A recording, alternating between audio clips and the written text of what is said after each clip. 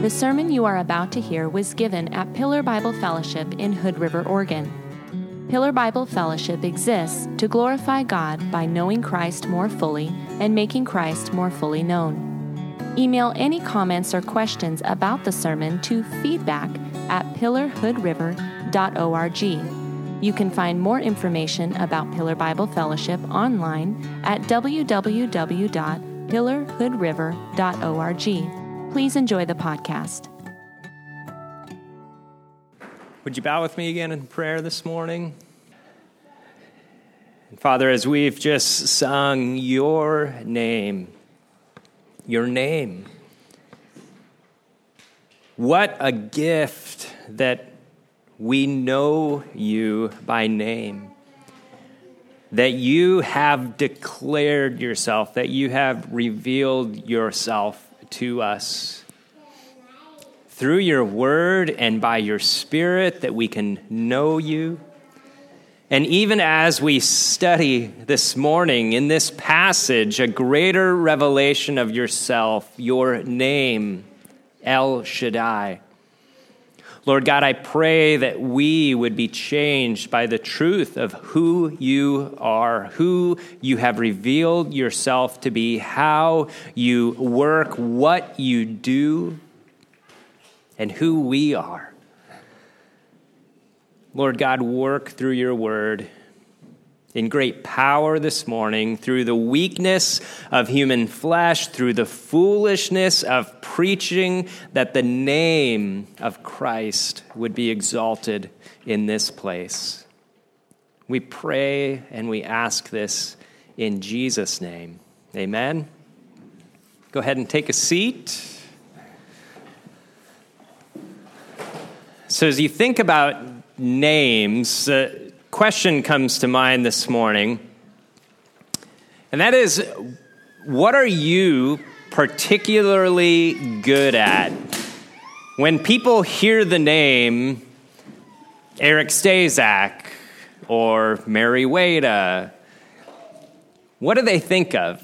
Do you have a specialty? Is there a certain skill or an ability that sets you apart? Something that causes others to turn to you when they need help in that area. Maybe you're great in the kitchen. So when it comes time to preparing certain dishes, people look to you for assistance or for advice. Maybe sewing is your specialty. So making alterations to clothing is something that friends would call you up for. Hey, can you help me out here? Welding, painting, teaching, music, hospitality, video editing. Think of all of these different gifts and skills that we have here in the church.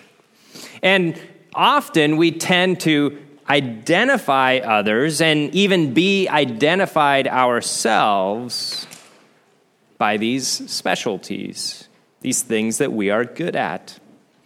I can think of many times my family has reached out to some of you as individuals for help in areas where you specialize. Medical needs, electrical help, counsel, and comfort. This morning, as we come to Genesis 17, I want you to consider this question. What is God's specialty? What is God's specialty? And I don't mean by this to try to put God in a box and say that he has one thing and one thing only that he's really good at, or one area of expertise, because we know that God is great at everything. But to consider what it is that you think about God being able to do. What is it that when you think about God, you think this is what he is known for? In your heart and your mind, what is he capable of doing?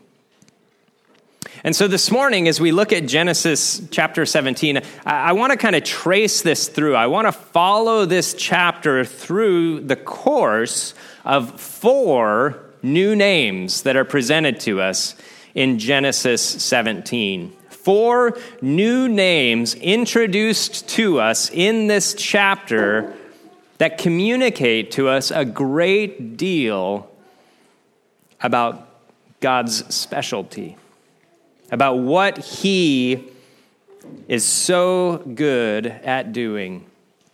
Well, first, look with me in verse 1, and this is where we come to the first name. When Abram was 99 years old, the Lord appeared to Abram and said to him, I am God Almighty. Walk before me and be blameless. There's the first name that's new to us in Scripture, God Almighty. We have not yet come across that name of God, God Almighty. Now, Moses, in presenting this to us, he wants to make sure that we have the chronology of the events and the appearances of God plain. And so we read in this first part of verse 1 that Abram is now 99 years old. When Seth preached last week in Genesis 16, that last verse, we left Abram as a spry 86-year-old man. He was 86 when Hagar bore Ishmael to Abram. And now, chapter 17, verse 1, he's 99, that gap of 13 years. Now, Abram, when God came to him, he had already been living in Canaan for 10 years, according to Genesis chapter 16 and verse 3. When he went in to, when Sarah, came to Abram, chapter 16, verse 3 says, after Abram had lived 10 years in the land of Canaan, Sarai, Abram's wife, took Hagar the Egyptian, her servant, and gave her to Abram, her husband, as a wife. So, already been living in Canaan for 10 years. And then we have in Genesis 17:1, Abram is now 99 years old. So we have 23 years that have passed with Abram living in Canaan, with the promise given to Abram that he would be the father of a multitude, like the stars in the sky, like the sand on the shores. Abram, you are going to be the father of a multitude. And 23 years have passed along.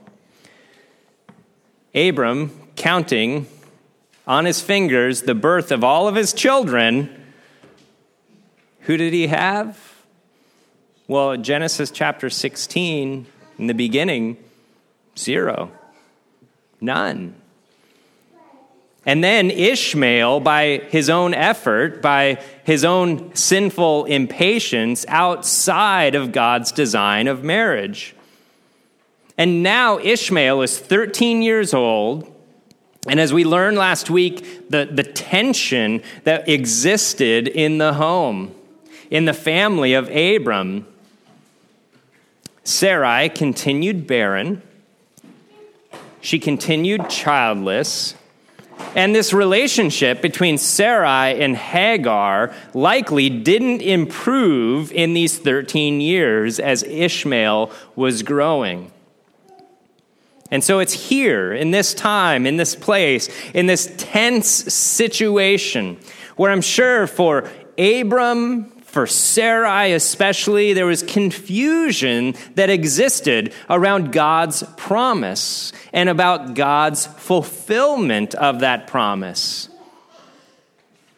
And it's here and now that the Lord appears to Abram and gives him this further revelation of himself. He appeared to Abram, said to him, I am God Almighty. Now, that's one of the beautiful things about relationship with God is the more time we have with God, the more we know of God, the greater revelation we get of him. We get this revelation that comes through his word. As time goes on, more and more is made clear. We can trace this through the book of Genesis so far.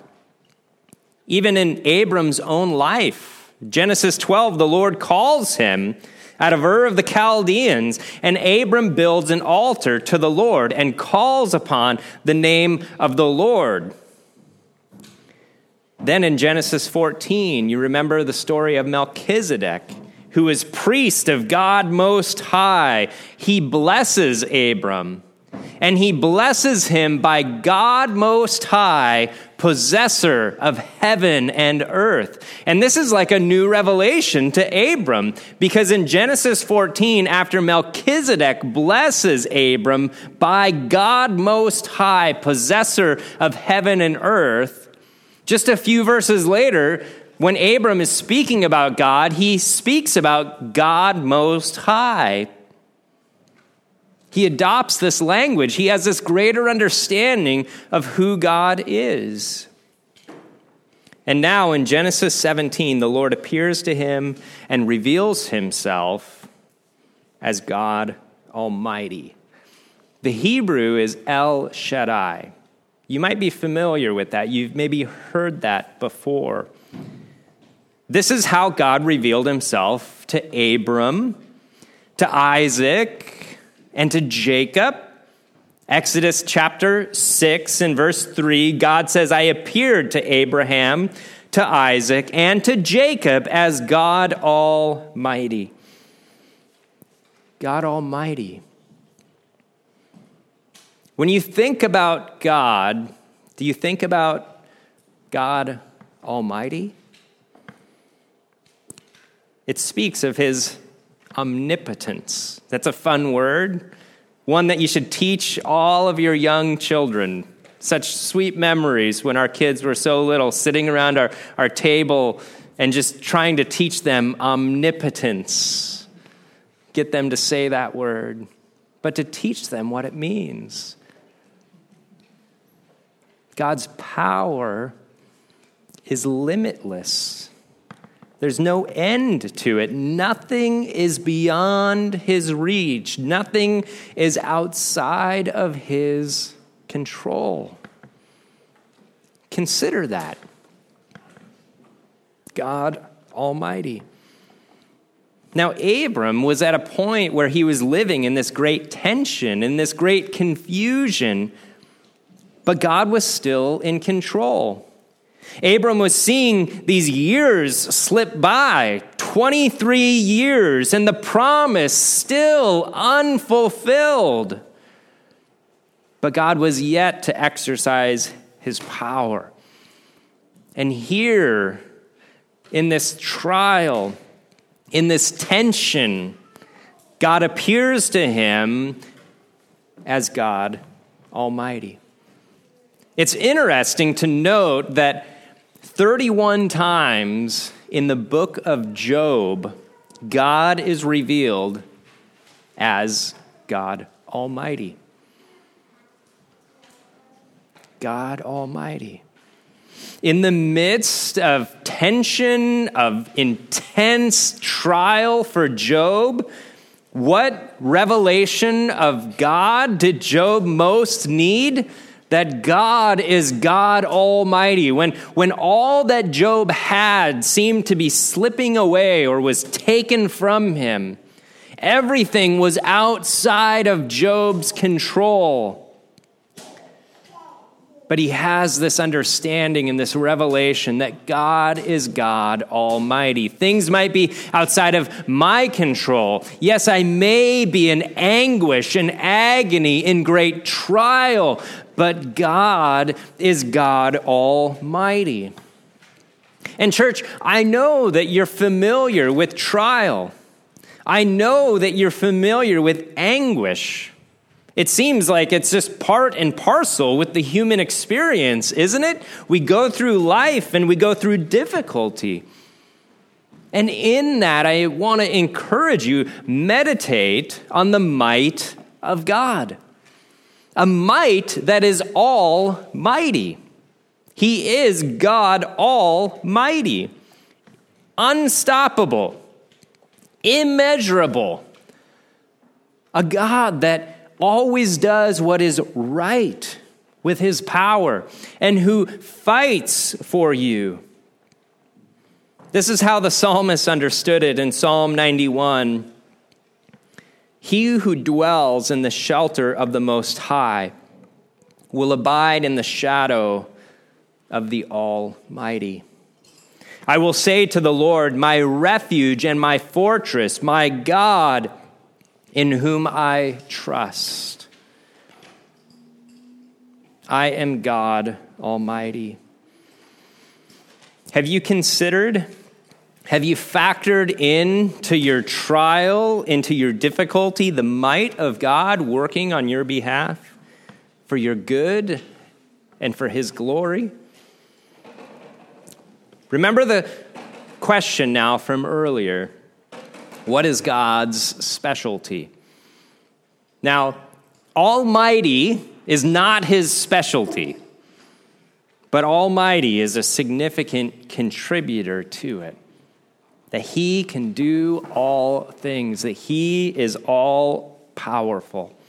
And so he appears to Abram, and he calls Abram, and he gives this charge to Abram in verse 1 and says, walk before me and be blameless. What an invitation. I want you to see that. Walk before me and be blameless. Now, there's the reality that everything we do, conscious of it or not, whether we're thinking of it or not, everything that we do is in the sight of God. That there's no hiding from him. And so Abram, just living life, really would have been living life before God. God would have seen all that Abram was doing. And God would have known everything that Abram was thinking even. But God gives this invitation to Abram. Abram, walk before me. That is, live your life in such a way that you are mindful of my watching over you all the time. Don't go through times where you think it's secret, it's hidden, or I'm not paying attention to you. Abram, I'm inviting you into this relationship where we are present with each other. Walk before me and be blameless. This is living life coram Deo, that is in the face of God. All that you do and think and say is done before the Almighty God. And this is an invitation that God gives to us. As I said, yes, it's the reality that whether we acknowledge it or not, we are living life before God. But it's different when we approach life that way, knowing that God has invited us into this relationship with him, that we can live our life before him. And to be blameless, to live in such a way that brings pleasure and honor to him.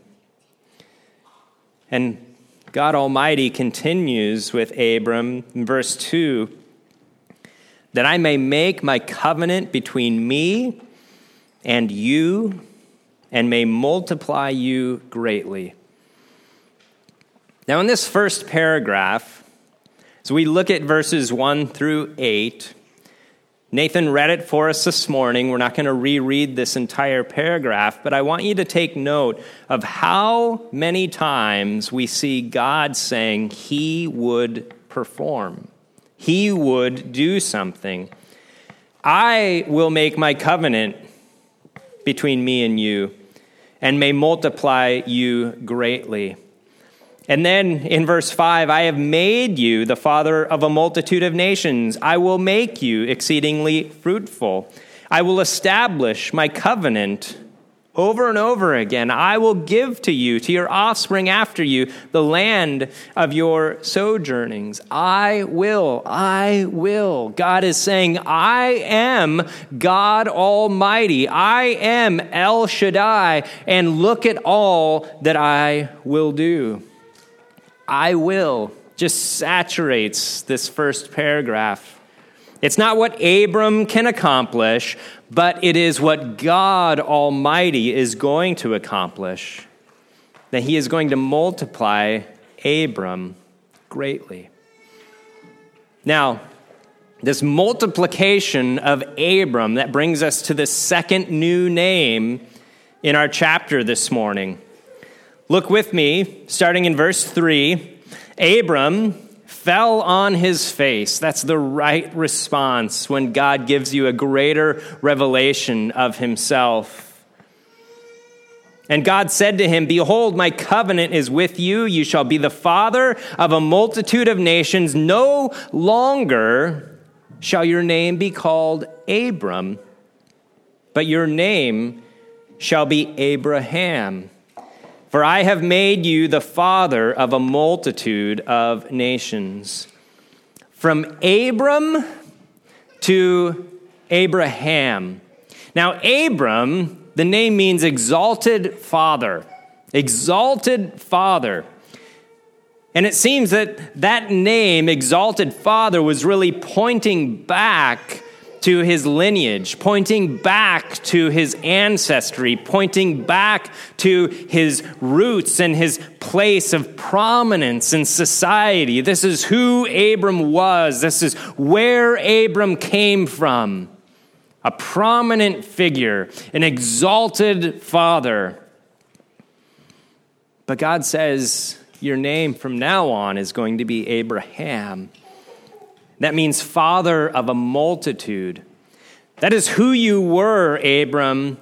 But now, Abraham, that name is pointing forward to what I am going to do in you and through you, Abraham, father of a multitude. Now, Donald Gray Barnhouse, he writes about this name of Abram. And I think it helps summarize, maybe helps us understand what was wrapped up in Abram's name. And he writes saying that Abram was an Oriental, strategically located athwart the roads of the camel caravans that carried the commerce of the ancient world between Egypt and the north and east. He owned the wells, and his flocks and herds were great. The scripture says that Abram was very rich in cattle, in silver, and in gold. When the caravans of the rich merchants came into the land, either from the north or from the south, they stopped at Abram's wells. The servants of Abram took good care of the needs of the camels and the servants of the traders. Food was sold to the travelers.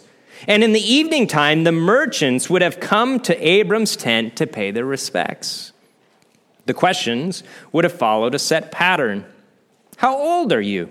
Who are you? How long have you been here? When the trader had introduced himself, Abram was forced to name himself Abram, father of many. It must have happened 100 times, 1,000 times, and each time more galling than the time before. Oh, father of many, congratulations! And how many sons do you have? And the answer was so humiliating to Abram. None. And many a time there must have been the half-concealed snort of humor at the incongruity of the name and the fact that there were no children to back up such a name. Abram must have steeled himself for the question and the reply and have hated the situation with great bitterness. This is what Abram had lived with. This was his name. This is his experience. Abram, exalted father. How many children? 0, nil, zilch, none. And God presses this even farther and says, you will no longer be known as Abram. You'll be known as Abraham, the father of a multitude. And so Abraham receives a new name, which is looking forward to the impossible task that God will perform. It's founded upon his promise. God promises that Abraham will be exceedingly fruitful. He will become nations, and he says that kings will even come from him. Turn with me over to Romans chapter 4. The Apostle Paul helps us to even understand what is taking place here in this naming of Abraham and the promise given to him. In Romans chapter 4, I'll start reading in verse 17. It says, "As it is written, I have made you the father of many nations, in the presence of the God in whom he believed, who gives life to the dead and calls into existence the things that do not exist." That's what God was doing, giving life to the dead. Abram, we read, was as good as dead. He was so old. And the womb of his wife, Sarah, was dead. And God calls into existence things that do not even exist. Verse 18, in hope, he believed against hope that he should become the father of many nations, as he had been told, so shall your offspring be. He did not weaken in faith when he considered his own body, which was as good as dead, since he was about 100 years old, or when he considered the barrenness of Sarah's womb. No distrust made him waver concerning the promise of God, but he grew strong in his faith as he gave glory to God, fully convinced that God was able to do what he had promised. That's faith. Fully convinced that God was able to do what he had promised. This is something impossible. Abram, 99 years old, and you're going to be the father of a multitude. There will be nations that come from you. You will be exceedingly fruitful, and kings will come from you. And Abraham believed. Abraham believed God's promise. Because why? Because he is God Almighty. Nothing is beyond his ability. Nothing is beyond his ability to perform, to accomplish what he has promised. And so God makes this next step in the covenant that he has made with Abraham. The promise made back in Genesis 12, this is now further filled out. This unilateral covenant, I want you to understand that when God establishes his covenant with Abraham, it's one-sided. God draws up the terms. He came up with the terms. It is God who is going to accomplish this. But Abram here, and for the first time in this covenant made with Abraham, Abraham has a part to play. Remember when Nathan preached in the cutting of the covenant, Abraham's unconscious over on the side in a trance, and God performs. Now here, Abraham is called to circumcision. Circumcision. Now, it's interesting that finally, Abraham is given something to do in this covenant relationship with God. And what is it? It's actually a reduction. It's a cutting away. This isn't, Abraham, I'm going to make you even greater. I'm going to make you stronger. No, it's a cutting away of himself. It's a reduction. It's directly related to Abraham's procreation. It's a constant reminder that God had promised, and it would need to be God Almighty who would accomplish it. So when Abraham is finally called in to do something, when there are terms to this covenant, when there is a condition laid out, it's actually a reduction, a cutting away of the flesh. It would need to be God Almighty that would ultimately accomplish this promise. Well, this brings us to this third new name, and that new name is given to Sarai. And we come to this in verse 15. God said to Abraham, "As for Sarai, your wife, you shall not call her name Sarai, but Sarah shall be her name. I will bless her, and moreover, I will give you a son by her. I will bless her, and she shall become nations. Kings of peoples shall come from her." Now, the name change for Sarai. Sarai means princess. Sarah means princess. That's what I could find as I researched it. Princess. And we think that doesn't seem like a great change. Just change a letter, in our English at least. Same meaning. But the seemingly slight change, just like with Abram to Abraham, has great significance. Where Abram, exalted father, was pointing back to who he was and to his standing in society, so also Sarai pointing back to who she was, her standing in society. But Sarah is pointing forward to who she would become.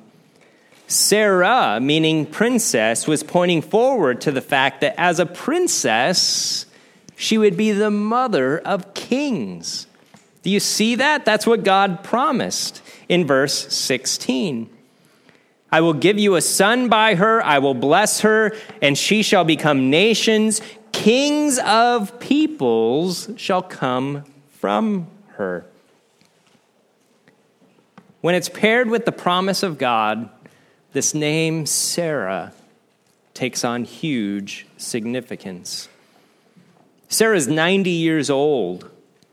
90 years old. And she is just as much a part of this promise as Abraham is. Do you notice? Do you see how closely the promise concerning her parallels the promise that's made to Abraham? There's the promise of blessing, becoming nations, kings of peoples coming from her in verse 16. This is very similar to verse 6. "I will make you fruitful. I will make you into nations, and kings shall come from you." That's what was spoken to Abraham. Now, Abraham, in hearing this blessing and this promise that would be fulfilled through Sarah, verse 17, he falls on his face, and this time he laughs. And he said to himself, "Shall a child be born to a man who is 100 years old? Shall Sarah, who is 90 years old, bear a child?" And Abraham said to God, "Oh, that Ishmael might live before you." God said, "No, but Sarah, your wife, shall bear you a son, and you shall call his name Isaac." Abram wants to resort back to his own doing. He wants to go back to the work of his flesh outside of God's design. He wants to resort back to Ishmael. Look, he's 13. I've been grooming him. I've been preparing him. I'm ready for this promise to be accomplished through him, God. And the Lord says, no. Remember, Abraham, I am God Almighty. I will do the impossible. It will be through Sarah as I have promised. But wouldn't it just be easier to have Ishmael be the one that the promise is fulfilled through? God's not looking for the path of least resistance. This is God Almighty. He's promised a son through Sarah. And the son, we're told his name will be Isaac. That's the fourth new name that we come to in this chapter this morning, Isaac. God says, no, but Sarah, your wife, shall bear you a son, and you shall call his name Isaac. That means laughter. Or if you look in the footnote of your Bible, maybe it says, he laughs. He laughs. Abraham's laughter at the promise of God. This is what I'm going to do, Abraham. And Abraham falls on his face and laughs. I love it. He's not rebuked. He's not reprimanded by God for laughing. Laughs can take on different tones and attitudes, right? In the next chapter, Sarah, she laughs when she hears about this, and she's corrected for it. But here, Abraham is not.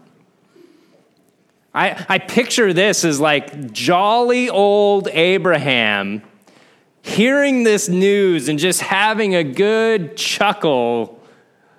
I'm going to be a father at 100 years old, and Sarah at 90. That's great. Oh, that's wonderful, God. He falls on his face and he laughs, and God says, your son's name will be laughter. You see, it's not disbelief that Abraham has. Abraham believes God. That's what we've seen consistently as we go to the book of Romans and we read about Abraham. He believes God, and it's counted to him for righteousness. He's believing God. He's struggling at times, yes, to believe God. He's struggling with the timing of it. He's struggling to be patient for God to perform what he said he would do. But overall and throughout, Abraham believes God said he would do this, and I know that he will perform it.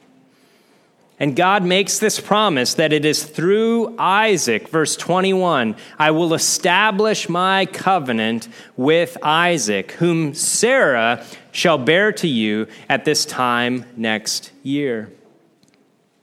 The covenant will be established with Isaac. The promise will be carried forward through him. And this shows that God isn't just looking for the easiest way or what is most convenient, but that God has a course that is charted out. God has a plan that he is going to accomplish. He has made promises concerning this plan, and by his mighty strength, he is going to accomplish those promises. Now, Abraham is very obedient in this chapter. He follows through with the circumcision. Both he, as a 99-year-old man, his 13-year-old son Isaac, all of those born in his house, all of the servants in his home, all of the men at this point are circumcised. And from this day forward, that would be what would mark the people of God. Circumcision.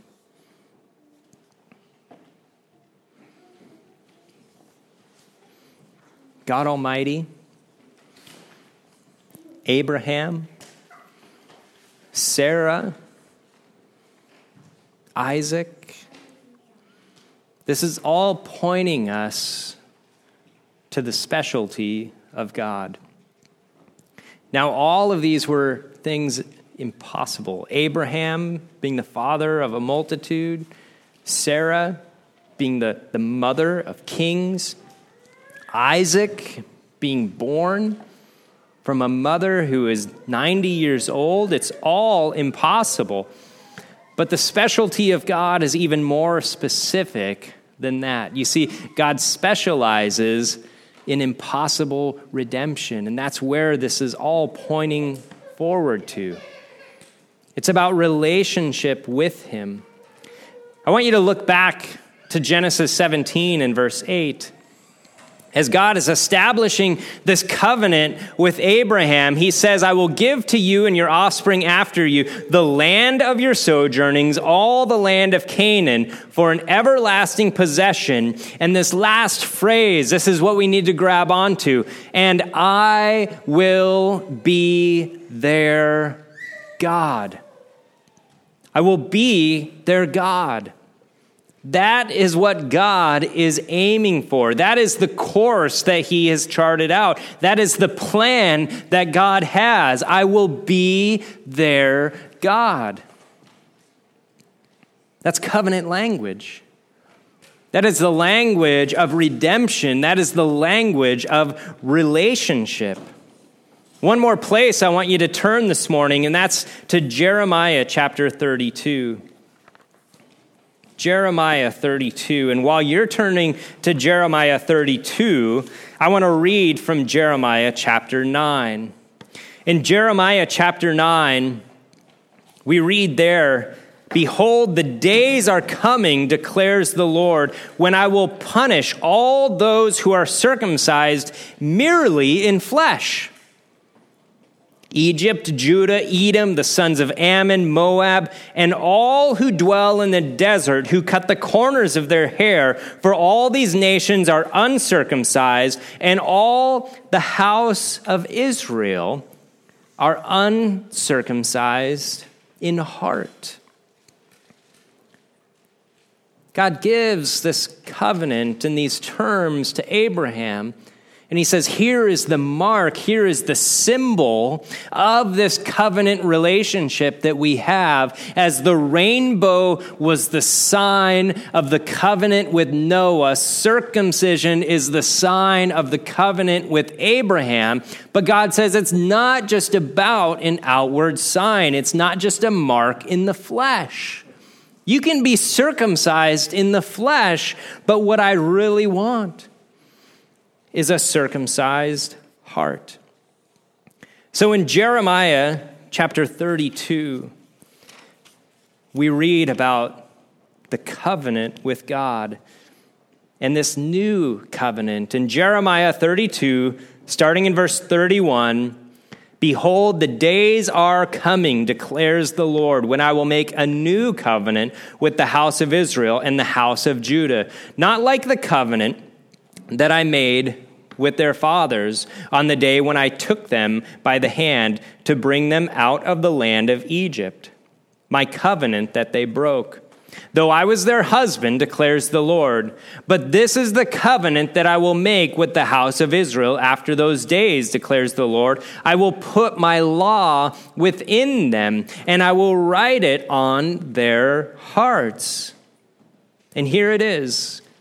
And I will be their God, and they shall be my people.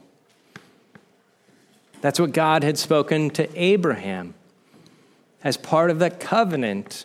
Yeah, you'll have the land, the place of your sojournings for an eternal possession, and I will be their God. That's what God has been aiming at all along. I will be their God, and they shall be my people. God wants circumcised hearts. In Jeremiah 32, God promises new hearts. He says, this is the work that I will do. Jeremiah 32. I think I said the wrong chapter before. I said 32 and I was reading from 31. So to avoid that confusion, and now we're really in Jeremiah 32. Jeremiah 32, verse 36. Now therefore, thus says the Lord, the God of Israel, concerning this city of which you say it is given into the hand of the king of Babylon by sword, by famine, and by pestilence. Behold, I will gather them from all the countries to which I drove them in my anger and my wrath and in great indignation. I will bring them back to this place, and I will make them dwell in safety. Here it is again, and they shall be my people, and I will be their God. I will give them one heart and one way, that they may fear me forever for their own good and the good of their children after them. I will make with them an everlasting covenant, that I will not turn away from doing good to them, and I will put the fear of me in their hearts, that they may not turn from me. I will rejoice in doing them good, and I will plant them in this land in faithfulness with all my heart and all my soul. God is concerned with our hearts, and it should be from our hearts that proceeds our conduct. Even as we looked at a few weeks ago, that Abraham was circumcised in heart before he was ever circumcised in his flesh. He had already believed God and had it counted to him as righteous. And then the covenant of circumcision came along. Do you see this, church, that God wants your heart? And when you think about what is God's specialty, God is able to do the impossible. God is able to redeem lost sinners. He has done so in my life. He has done so in your life. He has turned us around. He has given us new hearts. He has put his Spirit within us. He is able to do the impossible. He is God Almighty, and he does the impossible and brings us into relationship with him. I will be their God. That's the promise that we have from God, that he will be our God Almighty, that we can have relationship with him, that we can walk with him, that we can experience him, that we can turn to him each day at every crossroads, in every trial, when we're lacking patience, when we want to hold on to the promise of God and we just don't see that it's happening or how it can happen. God says, I will be your God. I am God Almighty. Relationship with me, walk with me, and I will reveal myself as God Almighty. Would you pray with me? Father, we thank you for your marvelous work. We thank you for the impossible work that you have performed, that you have turned us who were in rebellion against you, that you have redeemed us even when we were your enemies, even when we were opposed to you, that you reconciled us to yourself by the death of your Son. We thank you for this new covenant that we exist in, instituted by Jesus, accomplished by him, And through Jesus, we have an even greater revelation of God Almighty, conquering over sin and Satan and death. And we wait for that day when our Lord Jesus comes back as King of Kings and Lord of Lords, even as this promise was given to Abraham and to Sarah that kings would come from them. And that was true. King David, 1,000 years later, came from Abraham and Sarah. But then even 1,000 years after that, the one true and eternal King, Jesus, came in that line and lineage. Father, thank you for Jesus, for the work that you have done in us and for us through him. Thank you that we have forgiveness of sins through his blood. Thank you that we have relationship with you by his sacrifice. That we can come even boldly to the throne of grace and find help in our time of need. Father, we look to you. We are so grateful for you and for what you have revealed to us of yourself as our God, and of your desire for continued relationship with us. And so in that, we ask that you would continue to draw us closer and closer to you, that we would live circumcised lives from hearts that are given to you. We pray and ask this in Jesus' name. Amen. Thank you for listening to this sermon from Pillar Bible Fellowship. Please email any comments or questions about the sermon to feedback@pillarhoodriver.org.